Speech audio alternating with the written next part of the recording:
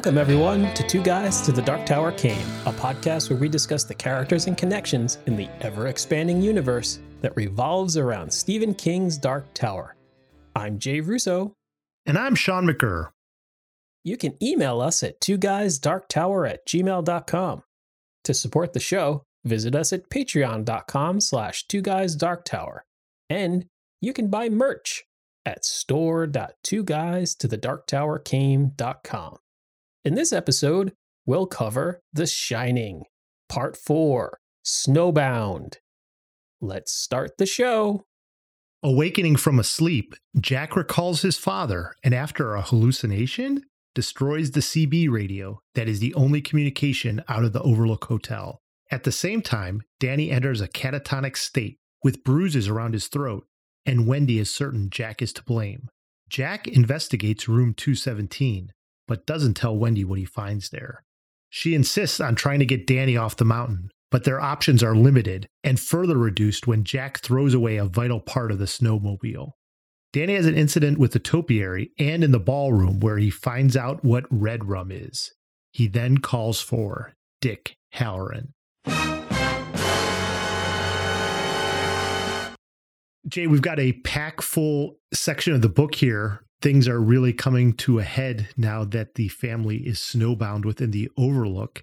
And not only that, there are a lot of thematic things happening here. And I thought we'd start off with this idea of the sins of the father being passed down. Indeed. As Jack has lots of recollection of his relationship with his father and his father's influence on his family, which, spoiler alert, isn't great.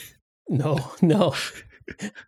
Let's just say he was a bad influence. Turns out that Jack's father is an alcoholic, prone to violence, beat Jack's mother, and wasn't a nice person to be around. Yeah, and it sounds a little familiar.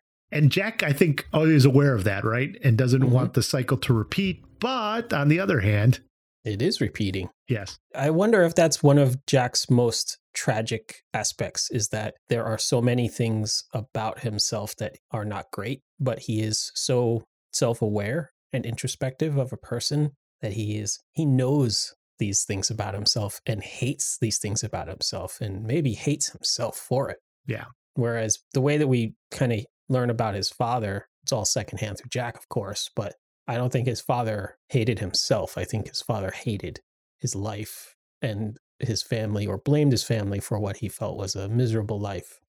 And Jack seems to be blaming his family too, but it's not for necessarily a miserable life, but just sort of the situations he's in and the fact that he's not the writer that he thought he would be. And that he felt the promise may have held after he got a story published in Esquire, and instead he's teaching and struggling with his writing, and then that ends up turning into having to leave the school because he has this episode of violence with George, and then he's in the hotel and realizing his play might not be as good as he thought. And so there's this, I said it questioningly in the intro, hallucination, because it's not exactly clear where this voice is coming from.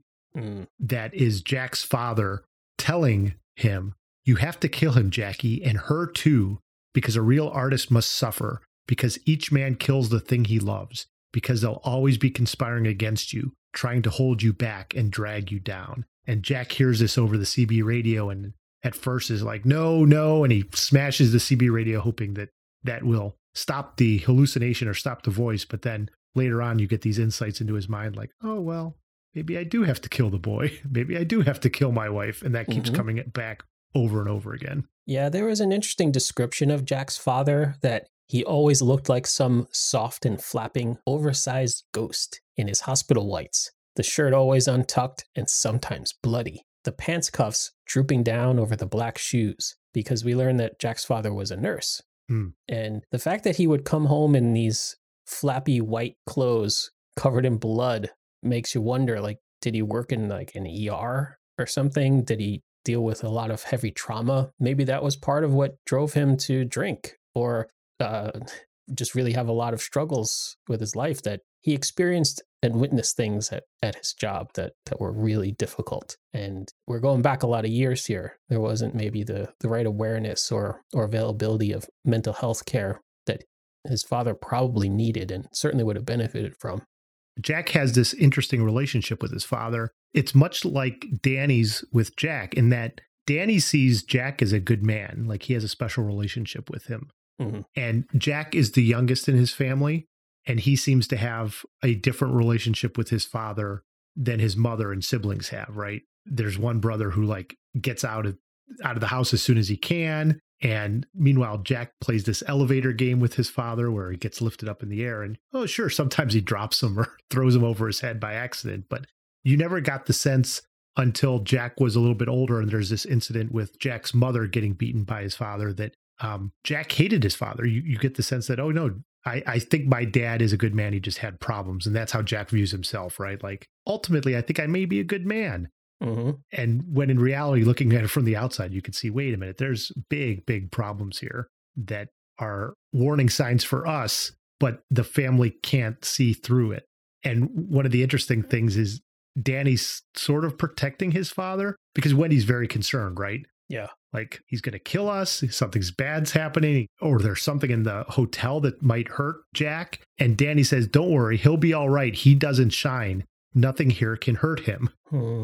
And I don't know if that's the case. I think Danny might be on the wrong path here. And then later on, this section is interesting because Wendy sort of makes excuses for Jack over and over again, right? Like they go through these ups and downs in their relationship. But I would think after these things have happened, like I'd be out of there or like lock myself in the other wing of the hotel away from Jack. But she keeps coming back. And King says, for a moment, Wendy saw Jack's true face, the one he ordinarily kept so well hidden. And it was a face of desperate unhappiness, the face of an animal caught in a snare beyond its ability to decipher and render harmless.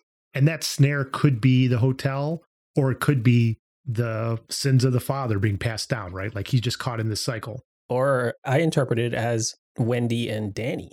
Jack's family is the snare. Yeah. From his perspective. Right. And that is, I think, a direct echo of Jack's father. The information we get about Jack's father is that it seems like he is a man who is living this life of quiet and occasionally very violent desperation. Mm-hmm. He goes to work, he comes home drunk, he takes it out on his family.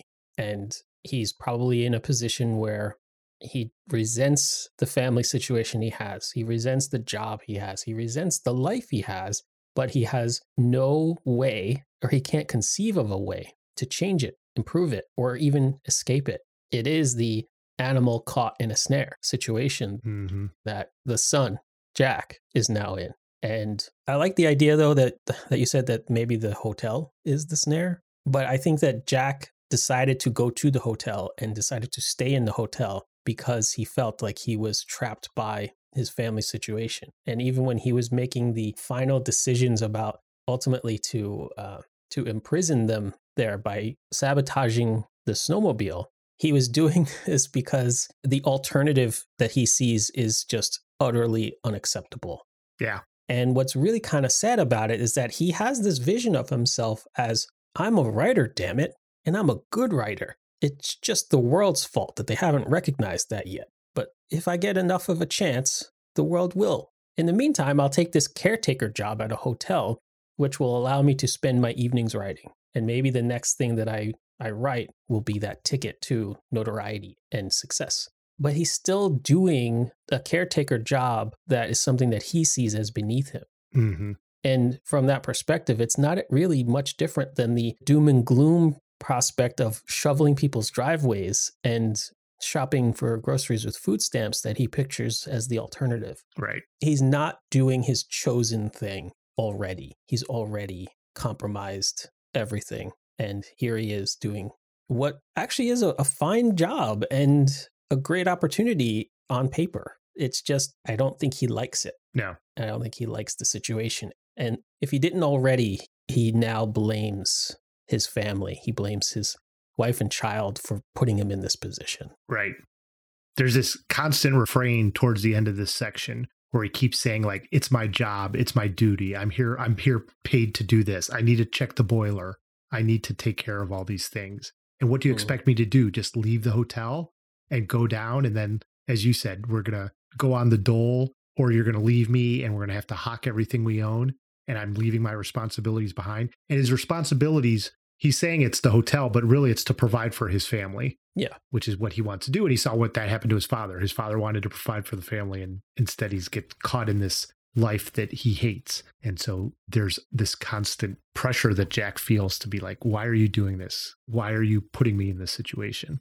And to cap it all off, we get a little bit more insight into Jack's state of mind when he goes on this long introspective journey about his work. And there's a line about the play that he's writing where he says, not the intellectual racking of Gary Benson, but the destruction of a kindly old teacher and headmaster, unable to see through the cynical wiles of this monster masquerading as a boy. When I read that line, I marked it in my notes because this sounds like really bad news for Danny. Yeah. This sounds like a writer who has completely changed his relationship to his own work, the characters in the work, and is now reframing the student character, this boy, as a monster, a cynical, manipulative monster that needs to be perhaps destroyed for the quote unquote hero of his story to succeed. That sounds pretty bad. Yeah. And it doesn't help that we then have this scene where Jack may be sleepwalking, but he imagines himself in room 217 with the body of George in the bathtub. And he somehow has some sort of mallet that is hard on one side and soft on the other that he starts beating George with. And then he sort of snaps out of it and he realizes he's not in room 217, but instead he's sweaty and looming over Danny's cot as Danny sleeps. And he's like, oh, no, not Danny. But then he's like, oh, well, maybe Danny. Maybe Danny. Maybe. So, yeah, not good. Not good at all. And I think all that builds up to the fact that this isn't just psychological with Jack. Like there seems to be something more happening in the hotel itself. So Danny has this incident in 217. He's got these actual physical bruises around his neck. And as I said earlier, Wendy at first thinks Jack did it, but then they're pretty convinced it wasn't because Danny says it was her. There's a whole chapter called It Was Her. And they realize, Wendy at first is like, there's somebody else in the hotel. And Jack's like, well, I'll go investigate 217. And he goes and investigates 217, sees all sorts of spooky shit, and then comes back. And there's a short chapter. It's a page maybe? And it's just called The Verdict. And Wendy's like, what did you find? He's like, nothing. It was empty. Nothing there. And we know that is definitely not true. Jack just begins gaslighting so hard at this point. And it really had me scratching my head. Like, oh, why? Why is he gaslighting? Why does he keep lying about not seeing or seeing things? Yep. Does he not want to admit that he might be crazy? Like is part of him just worried that he's just going nuts? And therefore, he doesn't want to acknowledge that or that possibility? Or is the overlook, is the hotel somehow compelling him to deny what is so obvious? Either of those possibilities are pretty bad, for the situation they're in. Mm-hmm. But Danny was honest and open about all of this, about all of his experiences. And Wendy has started to see things herself that are undeniable. So there's no reason at this point for Jack to be the holdout when he's experienced all the same things as the other two people. But yet he is. Yeah. He's providing just enough deniability to the whole situation that they can continue to, maybe pretend that the situation isn't what it is for just a little longer.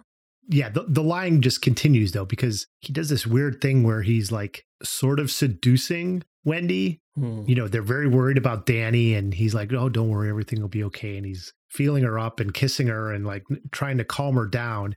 And she's like, oh, there's something else out there. There's another thing. Like we don't have the radio anymore, which he destroyed. And okay, I guess I buy his reason that he was sleepwalking.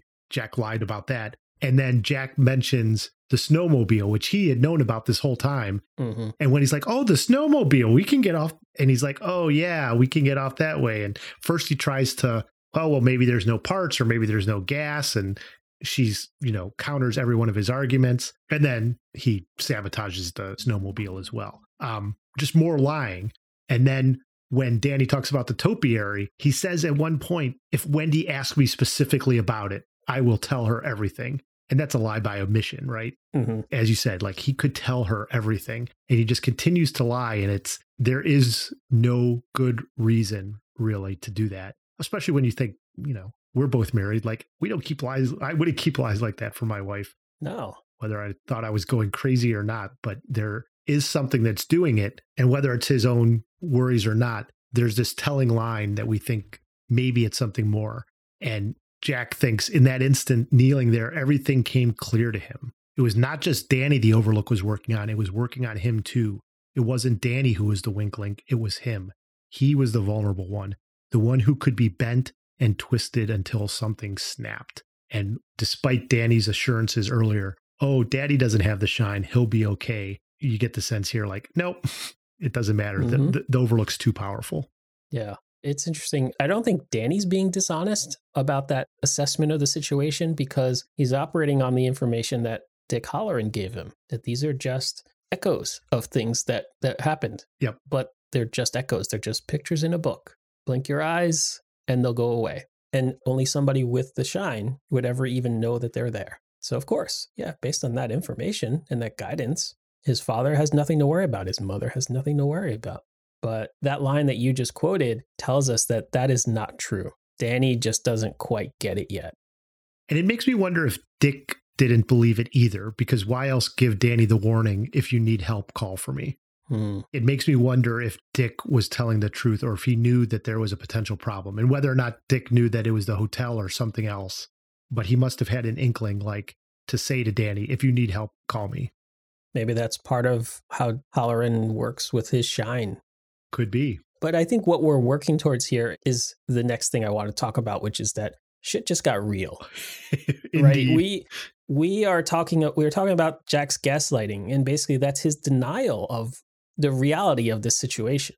And Jack's acknowledgement that the hotel is manipulating him. And even though he's denying it with the gaslighting, it's still there. And then we get a line that the hotel wanted Danny, maybe all of them, but Danny for sure. The hedges had really walked. There was a dead woman in 217, a woman that was perhaps only a spirit and harmless under most circumstances, but a woman who was now an active danger. Like some malevolent clockwork toy, she had been wound up and set in motion by Danny's own odd mind and his own. So yeah, Danny's injury is real. He has bruises. He almost died or drowned or some combination of things because this ghost or undead corpse or something choked him nearly to death. Yep. It's getting bad and feels like it's going to be worse. Right. And we've already talked about how Jack has seen all these things, but then Danny does this thing where he makes his own mental map of the hotel and he's like, oh, these are safe areas and these are bad areas. And if I stay away from these bad areas like room 217 and the topiary gardens and this other place, maybe I'll be all right. I'll just hang out in the lobby and I'll hang out in the bedroom and I'll hang out in the kitchen and everything will be fine. There's another great line, you had mentioned about how there's this clockwork toy that has been wound up. And then later on, Danny sees that actual clock that hasn't been wound. And when he winds it up, it starts going. And he says his own mind is like a key that's starting everything. Like maybe he was the impetus for all this getting moving. So while Jack and Danny have both made these decisions, like the hotel is haunted, it's really not until the end. Jack tries to, I don't think it's gaslighting at this point, but he tells this whole long story about, oh yeah, stigmata. Maybe the kid's somehow manifesting these bruises on his neck, just like some stigmata type thing or something else. And when he's like, oh, well, that maybe, I guess if you say it's okay, I guess, in the 70s, sure, all this weird mystical shit was in the air. And sure, I saw In Search Of, it could happen. Leonard Nimoy told me that there's this possibility. Yeah.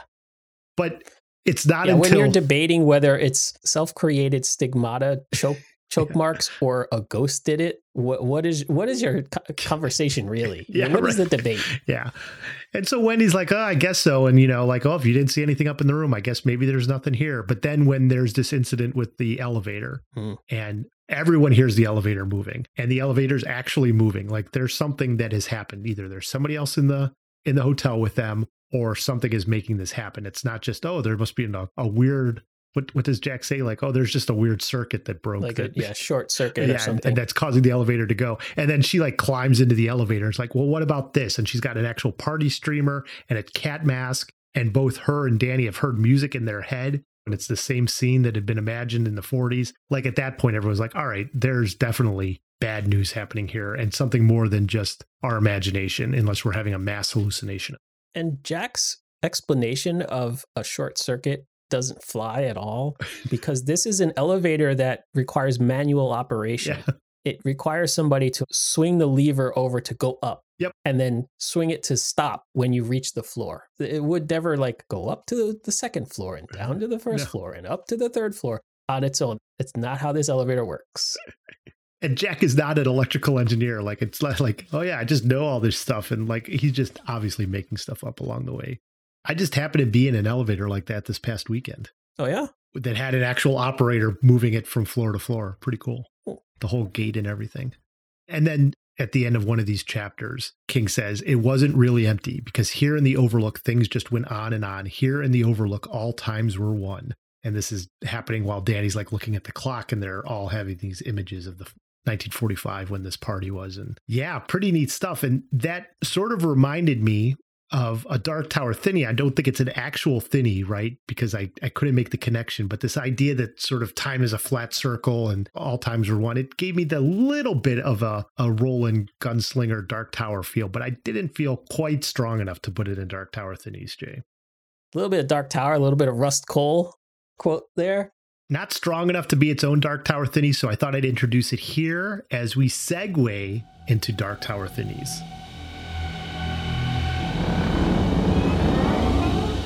So, Jay, I wasn't able to find any, but you had one that I wanted to kick myself for not noticing. Yeah, this one was right there on the page. This must be one of the things that King over time decided.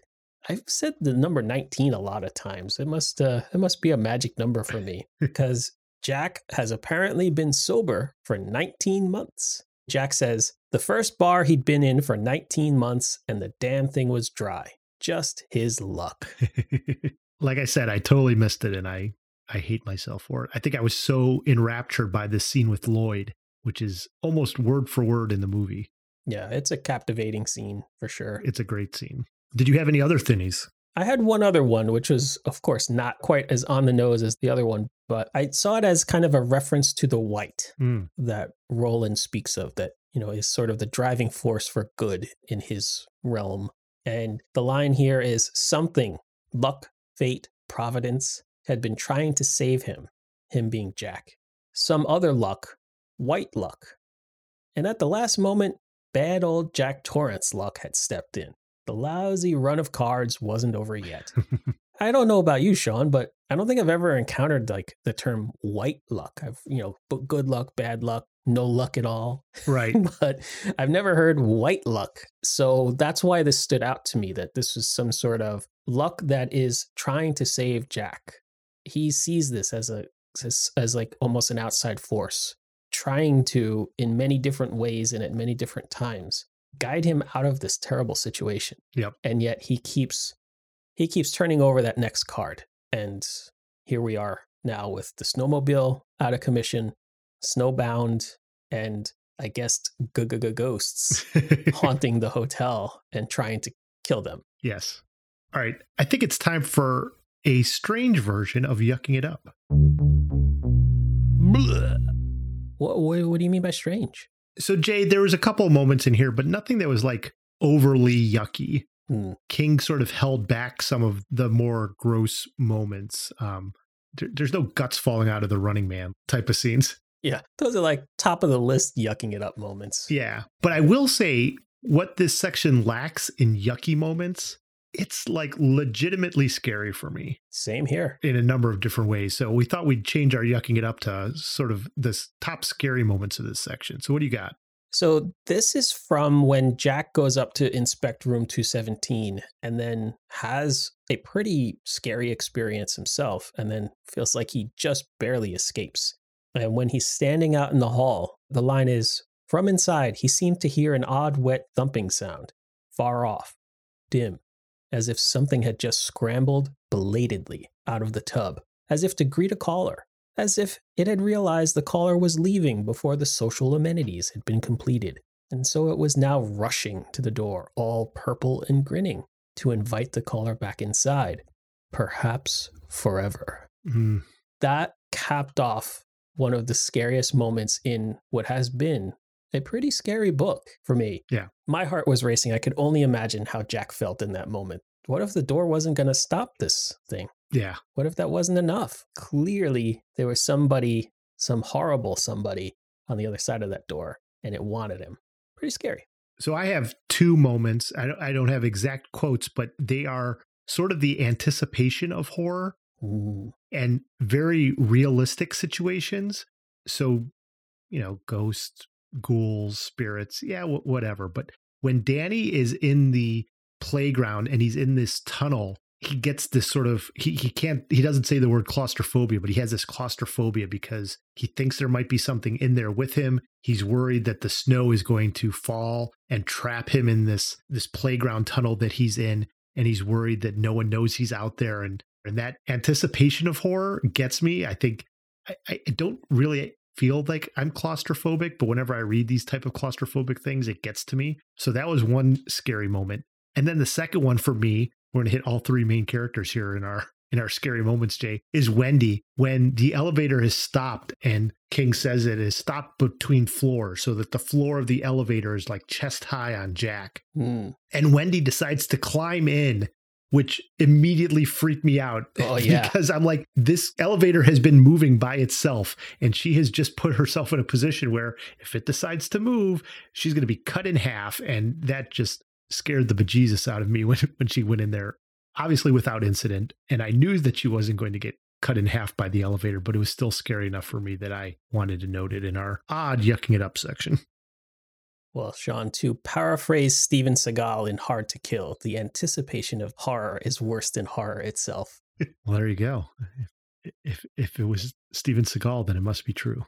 You can't argue with Steven Seagal. It's physically impossible. He would beat me up if I tried to. Yeah. Or he would pretend to beat you up and get his stunt double to do it. Yeah, fair enough. All right. Well, we want to thank our patrons for supporting the show.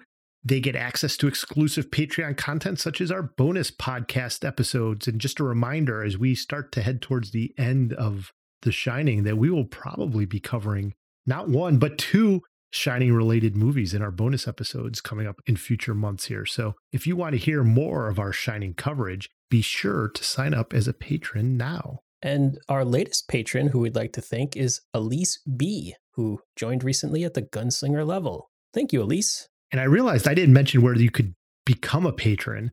And I'm sure our loyal listeners could probably recite it with me, but that's patreon.com/2guysdarktower. Awesome. Sean, is it time for some fun stuff? It certainly is. Let's get to it. All right. So the first chapter of this section is about the characters falling asleep and having sort of night thoughts. And I had to read this line 2 or 3 times before I realized that there was not telekinesis happening here. But the line is, Wendy was asleep with her knitting on her lap. The yarn and needles rose in the slow time of her breathing. And I immediately imagined these like needles sort of rising up off her lap and like starting to float around the room. And I was like, oh my God, the needles are going to stab somebody. But then I realized, no, they're just resting on her lap and it's moving up and down. It's not some sort of telekinesis. I was totally prepared for something X-Men like to happen here. That sounds like something out of the Beetlejuice movie, just like Yes. knitting needles, knitting, and there's just a ghost you can't see, doing the knitting. Awesome. So less fun stuff than me not being a good reader. I can't blame you for being so enthusiastic that you're making your way through quickly. I wanted to call out a word that Jack/King, I guess, coined here when Jack was searching through all of the old paperwork and shipping receipts and things like that. He thought of them in general as overlookiana. Mm. And I just thought that this was just kind of a crafty word. Yeah. That certainly isn't a real word that you'd find in the dictionary, but I suppose adding iana as a suffix to whatever you're thinking about, then there you go. And this obsessive nature that he has. Yeah. It just so captured there. Like he's not just a collector of material and he's not just a researcher, but he's like obsessed with this. And I think this comes up when he's like looking through old milk receipts that are literally just like 2 gallons of milk dropped off or 2 quarts of this dropped off. And he's looking at every single one because he's afraid that there's like just some little detail that's going to unlock everything about the Overlook. And if he sees the right piece of paperwork. Yeah, the thing that reveals that obsessive quality is that he's looking to make a mystic connection that he was just sure existed. A mystic connection between Milk Receipt 1 and Milk Receipt 2? Yeah. Yeah, not likely, Jack. Well, I'm sure that there's one milk receipt in which there was 19 bottles of milk ordered. We would find that is very interesting. Mm-hmm. Very interesting, Overlookiana. All right. Another fun stuff I had was I will say I wasn't overly engaged when Jack did a deep dive on his own writing. I thought it was a little heavy handed, but it just goes to show how self-aware Jack is. And I think it does add something you had already mentioned earlier about how Jack's enjoyment of certain characters and how he relates to different ones influences the book, but it just went on for a long time. But I will say that I did like the title of the Jack Torrance short story, "The Monkey is Here, Paul DeLong." Just sort of cracked me up. The Monkey is Here, Paul DeLong. It's about a child molester, so it's obviously not funny at all, but I did think the title was catchy. Yeah, almost could be like the title of a children's book, which it is not. It is not by any stretch of the imagination. It is not a children's book. What else you got? I wanted to call out yet another word that I thought was interesting. I didn't like it quite as much as Overlookiana, but King uses the word vibratoriously in the sentence, "He threw the brass handle over and it wheezed vibratoriously up the shaft, the brass grate rattling madly." I don't think I've ever encountered vibratoriously before. And that's one of those adverbs that King always says you shouldn't use or you should strike out. But I guess that one's unique enough that it's probably worth leaving in there. Or maybe he worked a little too hard to make an adverb there. Yeah, maybe. We already know that Danny watches a lot of PBS, right? Sesame Street and Electric Company. I'm guessing that that's also where he saw Secret Agent Man, which was a British TV series, and a lot of British TV series made its way over to America via PBS. And there's this whole long passage where Danny imagines himself as Patrick McGoohan, who was the secret agent man. And he has this whole Cold War fantasy of running away from things and the Russians out to get him or something.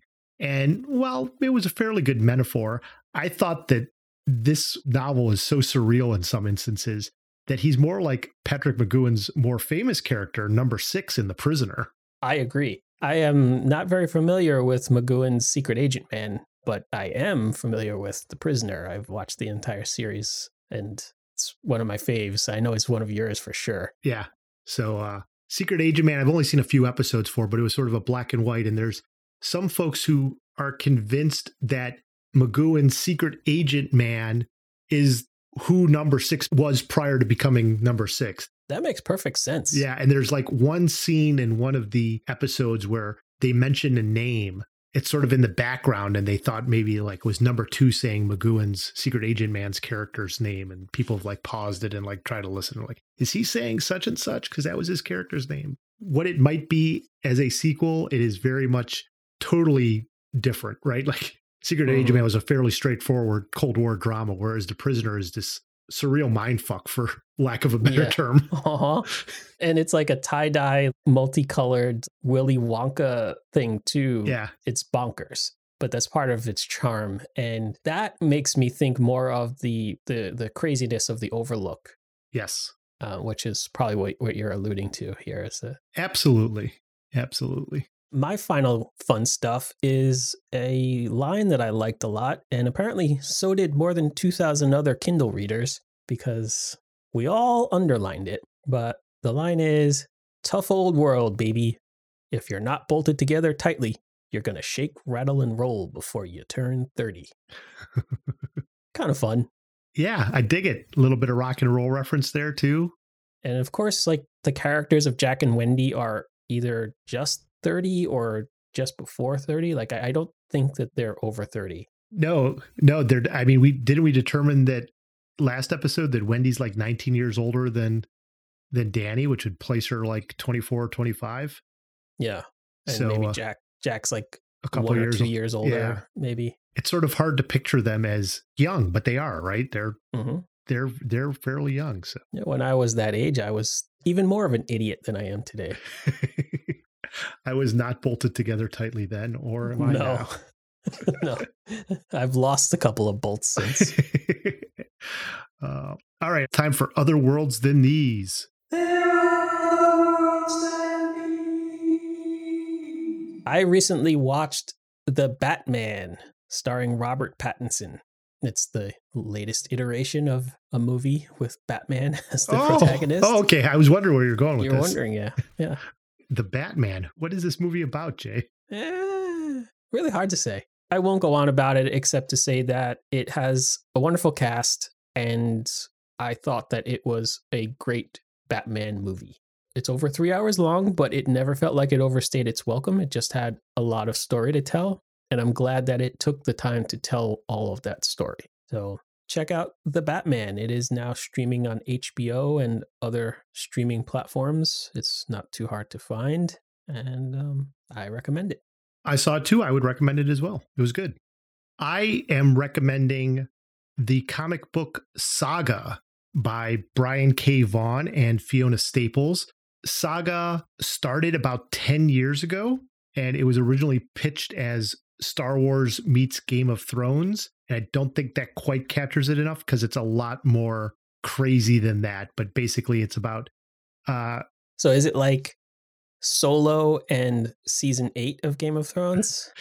No, it's more like space opera from Star Wars and some political stuff from Game of Thrones, but not really. It's sort of a Romeo and Juliet story. So there's two lovers, but they're on opposite sides of a war and sort of different species even. And now they're being hunted down by the people in charge because they don't want them to be, hey, there's a chance that we could understand each other, right? But it's a hell of a lot more than that. And there's such crazy ideas and the art is beautiful. It started, like I said, 10 years ago. And one of the things I like about it, it's got a very consistent creative crew. Brian K. Vaughan's mapped out the whole storyline, and Fiona Staples is just this wonderful artist that's got a unique look compared to most comics. Anyhow, that's Saga, published by Image Comics. Awesome. That's all for this episode of Two Guys to the Dark Tower Came. Thanks, Jay. Thank you. Links to all of our social media are available in the show notes. Check out our merch at store.twoguys-to-the-darktowercame.com. Jay, I got my merch in this past week. Sweet. Was I the most popular person walking around the block with my Two Guys to the Dark Tower Came shirt? Yes, I was. Yeah, I have no doubt. You too could be the most famous person in your neighborhood by walking around with the shirt. Get it now. And if you like the show, please rate us on Apple Podcasts. To support the show, visit patreon.com/2guysdarktower. Next episode, join us as we cover part 5 of The Shining, Matters of Life and Death. For Jay Russo, I'm Sean McGurr. Thanks for listening.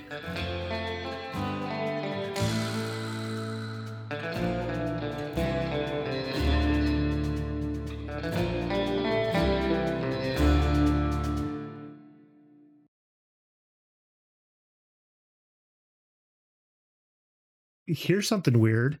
Today it was confirmed that Christopher Walken is going to play the Emperor in the Dune movie. What? And he was in a video for Moby's. Shit, I watched it today too. Do you know which one I'm talking about? Yeah. It's not Moby though. It's a little bit of this. A little bit of that. Yeah, that one. Who is that? Weapon of Choice by Fatboy Slim. There is a line in that song that says, "Walk without rhythm to avoid the worm." Holy shit. It's like been planning it ever for 20 since years. The 90s. Yeah.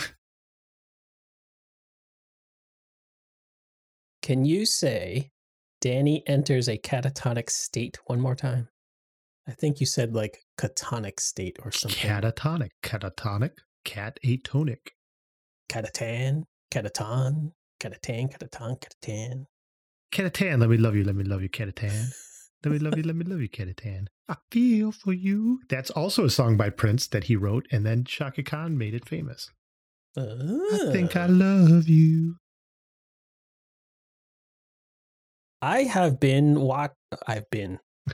It took me forever to watch this. Months and even. I recently watched The Batman. I'm just going to edit out most of what you just said. Joke's on you, Jay. I'm editing this episode. It's all staying in. Your crap is getting edited out. That's fine. That 20 minutes you talked about the Batman. Jeez. Yeah, never ending. Leave some for other people. Talking about how it's got Robert Pattinson and Zoe Kravitz and Paul Dano and Jeffrey Wright and John Turturro and Andy Serkis and Colin Farrell. You know what I say whenever Jay's going on and on about something? You're Katusha-shi.